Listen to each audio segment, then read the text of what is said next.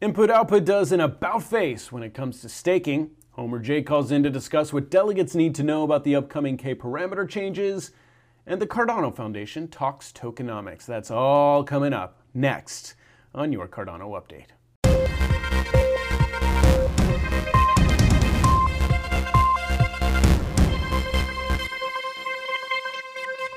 Hello everyone, and welcome to your Cardano Update. I'm James Keeper with United Stakes of Cardano. Today is Friday, November 27th, 2020, and please, real quick, like this video, subscribe to our channel, and consider United Stakes of Cardano, ticker USA01, a stake pool deserving of your delegation, as we're working very hard to keep you informed with this newscast and to run the most reliable Cardano stake pool on the planet. Input-output officially announced they'll be retiring all but one of the 20 stake pools they set up not too long back. This is welcomed news by many in the stake pool community, especially smaller stake pools that have struggled to secure delegation and mint blocks. Now, in the blog post, which we'll link to in the description of the video, Input-output goes on to explain their delegation policy moving forward in light of the K-parameter adjustments, bringing the optimal number of stake pools from the current setting of 150 to 500, and this will all happen on December 6th. Later in March of 2021, the K-parameter is scheduled to go from 500 to 1,000. Input-output Global will delegate 15% of their total ADA holdings to community pools and will initially focus on two types of pools. The first, purpose pools, which cover pools that support innovation in developing countries, educational objectives, pools that serve underserved or minority community members, or pools that operate within a charitable or philanthropic framework. The other type of pool Input-output's delegation policy will focus on is incubator pools, and these can be smaller stake pools that maximize network diversity, either in ownership or geographic location, and decentralized block production. Input-output Global will launch their first call for delegation on December 6th, which, by the way, is Ada Lovelace's birthday, and applications will remain open until the end of the year. Now, each pool Input-output delegates to will receive enough delegated ADA to ensure block production each epoch, and all pools will receive the same amount of ADA. Be sure to catch the Input-output Global monthly update Thursday, December 3rd for more information, or check out the blog post, which again, we'll list in the description of this video. Now, it wasn't too long back we had a stake pool operator who came on the show and explained to us what saturation was all about. In light of the K-parameter adjustment ahead, we've invited Homer J back on the show to explain what delegates need to know with everything going on with the network. Homer J, thank you so much for coming back on the show. No worries, James. Thanks for having me back. Great. Now, lots has gone down since we last spoke to you, Homer, but I wonder if you would explain to our audience what they need to know come December 6th when K goes to 500. Yep. So the number of pools towards which the network is meant to converge in the long run is being increased. The most important event is the lowering of the saturation point for a stake pool from 211 million down to about 63.8 million. 83 non-IOG pools currently, as well as 18 of the 19 scheduled for retirement IOG pools are in that bracket. If you're delegating to a pool that has over 64 million, might be worthwhile to have a look around at your other options. If you're not sure how big your current pool is, log into the delegation wallet of your choice and have a look. In your ROI, you might need to search for it in a delegation list and check the pool size column. They've done a fantastic job recently of moving all the big pools towards the bottom of the list to make it less likely that they accumulate more stake. In Daedalus, you just need to click on your pool tile in the Stake Pools tab and bring up the extra details. The saturation percentage of over 30% is what you want to avoid. This delegated total will be equivalent to 100% come December 6th. And yeah, always an important thing to remember, the high saturation percentage, the bigger reduction in rewards if the pool delegation situation does not change. and everybody gets negatively affected, not just newly arrived delegators. Sure. Now, the K parameter, though, isn't the only thing shaking stake pools up, and you touched on it just a second ago. Input-Output announced this week they're retiring 19 of 20 stake pools they've spun up, a very surprising and controversial move at the time. Do you think this is going to have any kind of network effect we need to keep an eye on? Well, it will certainly be a breath of fresh air on most Wallet and Explorer screens. That is until CZ has a break from his ADA wallet maintenance and Binance and spins up another 10 BNP pools. Jokes aside, I think the effect will probably mostly depend on where the 1,400 or so delegators currently staking with IOG relocate to once they discover that their pool has been marked for retirement. Now, given the lack of a bit more in-your-face notifications in Daedalus, this might take a little longer than you might expect, but I heard there's some good improvements on notification front coming soon. And maybe a sentence or two from the warm, sunny Colorado in his next video on this topic could expedite the process somewhat. It would also be interesting to see if Emergo follows suit or whether they'll keep their 4 public pools unchanged. You're absolutely right. Now, with Input-Output declaring their delegation policy, wouldn't you say it's like an about face from what we saw from them in the beginning with them opening up those pools? Now, I know you're a big fan of decentralization. I read what you say on Twitter. Do you think IO's new policy is good for the network, or is this too little too late? Well, I do not think it's too late, not in the large scheme of things and the sort of time frames that we're dealing with. But yes, at the same time, just like this K parameter value adjustments, these changes are probably about 4 months overdue, in my humble opinion. I think the policy is a bit of a double-edged sword. It's definitely a welcome injection of some delegation capital to the community pools, but the application process and the objectivity of the selection criteria will be something to keep an eye on. I'm hoping that there will be some more detailed guidelines laid down for the sort of proof and verification that would be needed to substantiate such applications, not just, oh, I promise to give X% of my rewards to local charity, or look at my 6th relay, it's hosted in Ethiopia. I have a feeling a lot of these applications will be utilized by IOG marketing team to publish some feel-good stories about difference Cardano is making to the world, which is adds extra pressure to ensure everything is legit and by the book.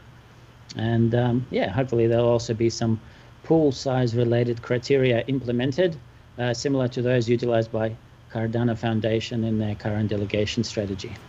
I just love your outlook. Homer, you crack me up. Listen, switching gears just a little bit, just because I've got you on, what are your thoughts on some of the more successful and popular stake pool operators spinning up multiple pools? Well, people want to earn more ADA and make more money. I guess that's an understandable part of human psychology. When the plan changes to K were announced, most of these people realized that they might start earning less come December if they do nothing about it. Most seem to have opted for mashing the create new pool button. I think at the last count, something like 50 existing operators created second or later pools since the K announcement. Even though IOG in their blog post did suggest that bumping up the fees on the existing pools might have been equally as effective.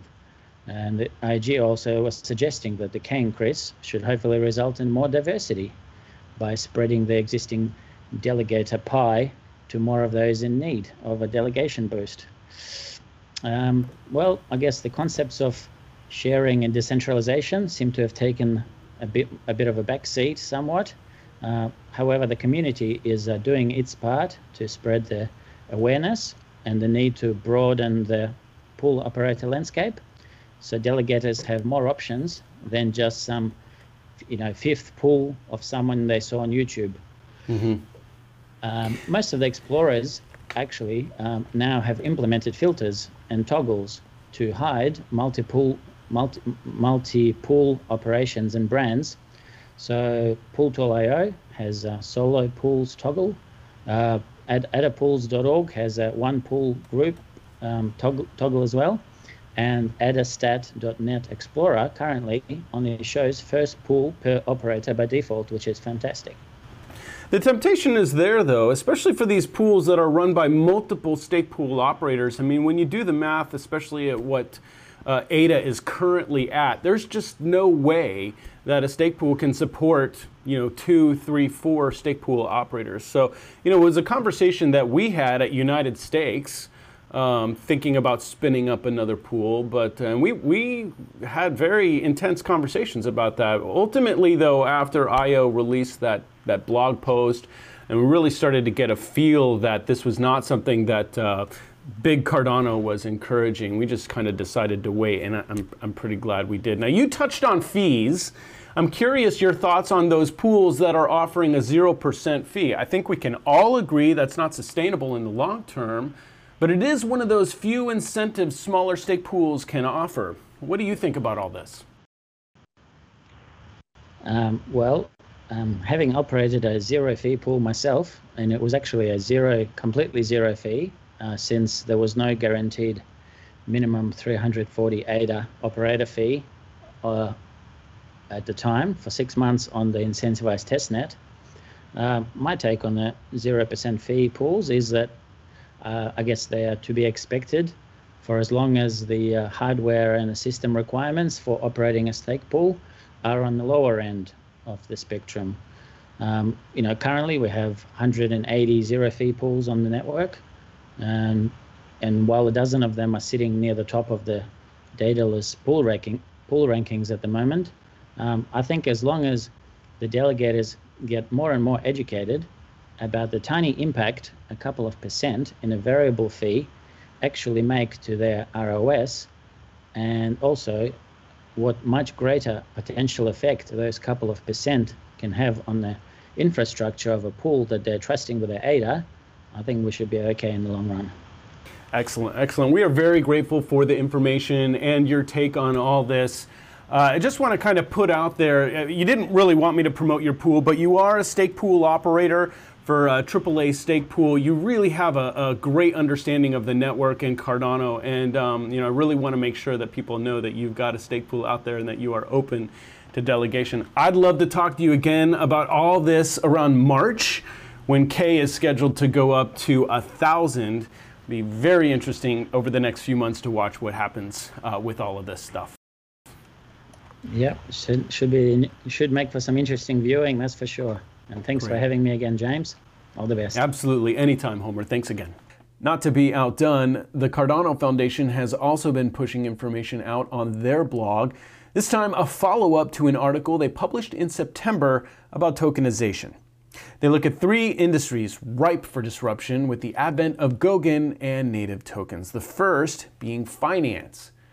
Decentralized finance, commonly referred to as DeFi, offers many of the same services traditional finance offers, but through a decentralized protocol. One of the more common use cases for DeFi is lending platforms where users lend their digital assets like Bitcoin or stablecoins in exchange for something similar to interest, but is referred to in this case as yields.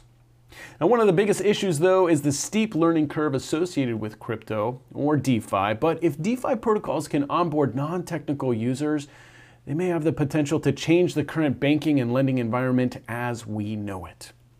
Now, another industry primed for disruption through tokenization is real estate, where properties can be divided into and represented with non-fungible tokens, which can be traded or sold on secondary marketplaces. This could dramatically reduce the upfront costs of investing in real estate, opening up the market to a whole new class of investor.